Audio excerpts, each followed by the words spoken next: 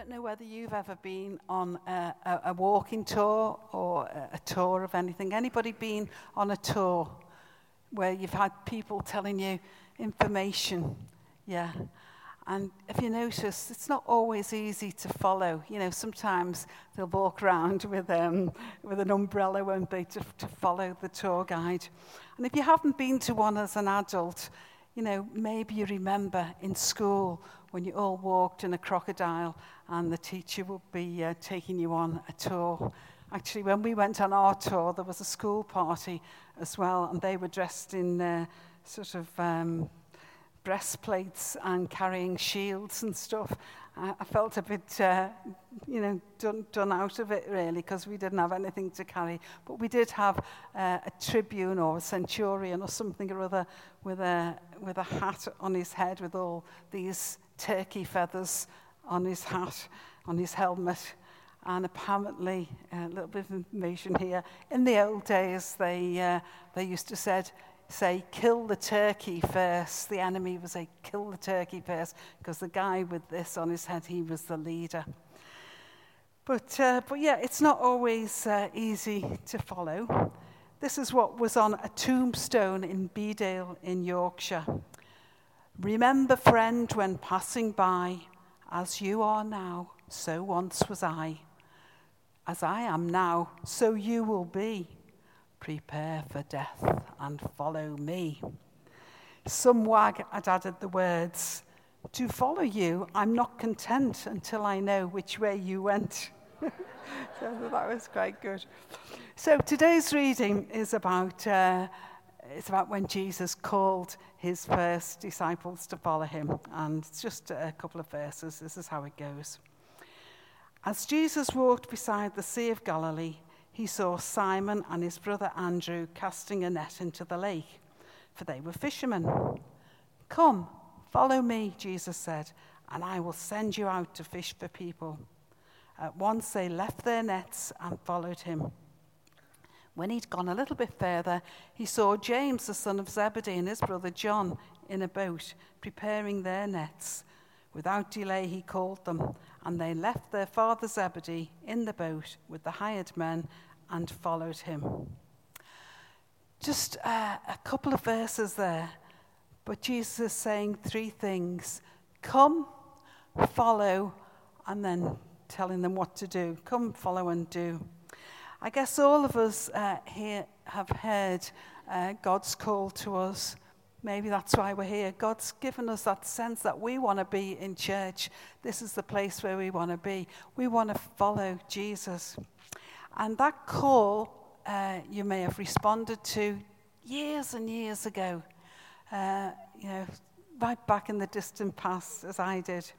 Or it may be that only recently you've sort of heard the call of God saying, yeah, come on, come to me. It might have been a sudden, wonderful moment when you realized that Jesus was saying to you, come. Or it might have been over a period of time. But, however it was, those words of Jesus saying, come, are really wonderful, aren't they? I always think of Jesus, okay, he was nailed to a cross, but he's in that position. It's almost as if, well, it is, his death is saying, come to me. He said to people, come to me, all you are feeling tired and weary and heavy laden. I will give you rest. Maybe some here today are feeling tired, weary, and the problems are just so great. And he says, I'll give you rest. He also said, I am the bread of life. Whoever comes to me shall not hunger, and whoever believes. And later on in John's vision, in Revelation, Jesus said, I am the root and the offspring of David, the bright morning star. The Spirit and the bride say, come. And let him who hears say, come. Whoever is thirsty, let him come. And whoever wishes, let him take the free gift of the water of life. Who would not want to come to Jesus? He is just so wonderful. He offers so much. He is great. But whatever our first encounter with Jesus was, that was just the beginning. There is so much more. Because Jesus didn't just say come, he says follow. And a lot of people who came to Jesus during his time on earth, there were thousands of them who were really impressed by all that he did, the way he spoke, the way he healed, the miracles he did. But many of those at one point turned away. The Bible tells us that when Jesus had given them a particularly difficult message, it said many turned away from him. They couldn't follow. They didn't want the difficult thing that he said would happen if they followed him. He said, whoever wants to follow me must take up his cross. And that meant, I'm going to suffer, and you also will suffer. Being a Christian is not a bed of roses, as most of you, I'm sure all of you, will realize. There are some difficult decisions to make. There are some things that are difficult to do, because Jesus says, come and follow me. When Jesus called Andrew, that wasn't the first time Andrew had met Jesus. He'd been there. Andrew had been interested in things of God way back when John the Baptist was baptizing people in the River Jordan. And John's message was, repent, for the kingdom of heaven is at hand. And Andrew had obviously been impressed by John. He was there by the River Jordan, which is over by Jerusalem, and they came from up north, these guys. But he'd come down to hear this great preacher, this wild man, John the Baptist. But after he went back to his home in Galilee, and he went on with his job. He was working with the nets, with the fish, doing his fishing business. But then Jesus, as we saw in the reading, when Jesus went up to Galilee, he saw them down there on the shore. And at that point he said, come and follow me. They'd already made a decision to believe in Jesus. They believed that God was coming. They believed that God was going to send his Messiah. But now here was Jesus saying, okay, you want to believe in me? You want to come to me? Come and follow me. It's taking the next step. And sadly, many people will be thrilled when they hear Jesus call them. They believe in the word. They believe he is the Son of God, and they want to follow him. But the next step is a difficult one, isn't it? It's for many people a step too far. They don't want their lives to be changed. They're happy to come to faith, to be a believer, but not to be a follower. As I said, being a follower isn't always easy. When I was on my tour with the Roman soldier, if you're interested, you're close up to him, you're listening to what he's saying. But if you're at the back of the crowd, then it's difficult. And some people are content to be at the back. They're following, but they're following the followers.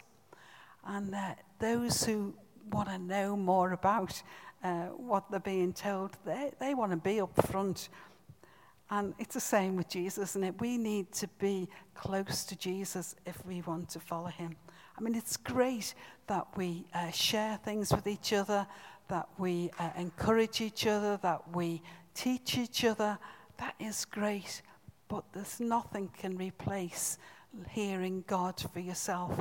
So, so really spend time just being with Jesus, reading his word, asking him what he wants to say to you today. We need to listen to the Holy Spirit in our lives, because when we came to Jesus, God gave us the Holy Spirit to live within us. And he is our teacher. That's what Jesus said. I'm going to leave you with somebody to comfort you, to counsel you, to teach you. He will lead you into all truth. We're meant not just to come, not just to say a few words, yes, I believe in you. We're meant to follow Jesus, and we will be changed from glory to glory. And as we come to a new year, I don't know about you, but I often think, how have I changed in the last year? Has anything changed? Am I just doing the same old, same old? Am I any closer to Jesus than I was last year? But as amazing and wonderful and almost unbelievable as this is, Jesus wants to present his followers as faultless before God. That's his plan, that when he presents us to God, we will be faultless. And that's because we are forgiven as we confess our sins and come to him. So if we want to follow Jesus, what are the sort of things that Jesus did that we would want to emulate? Anybody got any ideas? Come on, you all know what Jesus did. Come on, don't be shy. Oh, we are, they're all good. Sorry, you have to shout because I'm a bit deaf. Mo. He healed people. Great. Are we praying for people? Are we praying that they will be healed? It's a big one to start with, Mo. Anything else?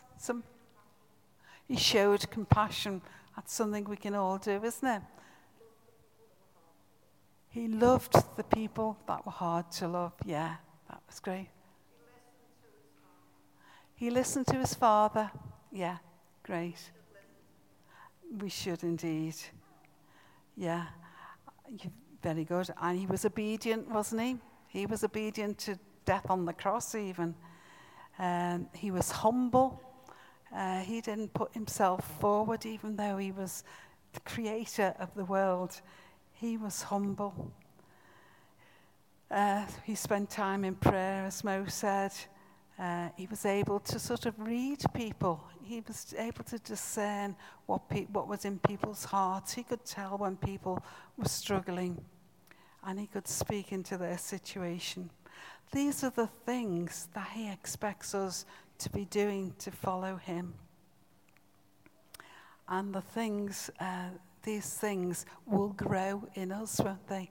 As we stay close to our leader, these things will grow in us like the fruits of the Spirit, love, joy, peace, faithfulness, goodness, kindness, self-control, and probably the others that I've missed out. But those things grow in us. So Jesus' thing he asked the disciples to do was to do something. They had to leave their nets. They had to leave their old life behind. And he promised. It was a two-part thing. One, he's telling them to do something. But the other part is a promise. I will make you fishers of men. They had to spend 3 years with him, learning from him, learning to follow him. But he's got a promise that he's going to change them completely. They're going to be the ones who draw people to God. These guys didn't just say a few nice words a few years ago. They left for a new life. And that life wouldn't be easy, but Jesus was with them. They wouldn't always get things right, but Jesus would show them the way and help them with the truth. So I think our challenge today is, where are you in your journey with Jesus? Have you heard him say, come, give your life to me. Come and accept my love. Or have you started on the journey with him? Maybe recently, maybe years ago. And maybe you realize that you're not really following him very closely. Or maybe you've lost touch with him. Maybe you used to be right up there following him, but maybe you've lost touch with him. Maybe you've gone as far as you're prepared to go. Maybe you feel that where you are now is enough. Paddling in the shallows when you could be plunging into the deep. That's scary, isn't it? But it's wonderful. Simon and Lou are going to come up and play some music now. And just as we listen to this music, before we join in singing with them, let's just consider where we are on our journey. Have we come? Are we following? And are we doing what he calls us to do? And as always, we don't always announce this, but, if anybody wants prayer for any reason, then, now's your chance to come. If you want to give your heart to Jesus, come out. There are people here who will gladly pray with you. If you want to say you're sorry and that you want to follow him more closely, then, come and pray. Or if you've got a need in your health or in the life of you or your loved ones, come and ask for prayer, because we have a wonderful God who calls us to come, calls us to follow, and calls us to be. Amen.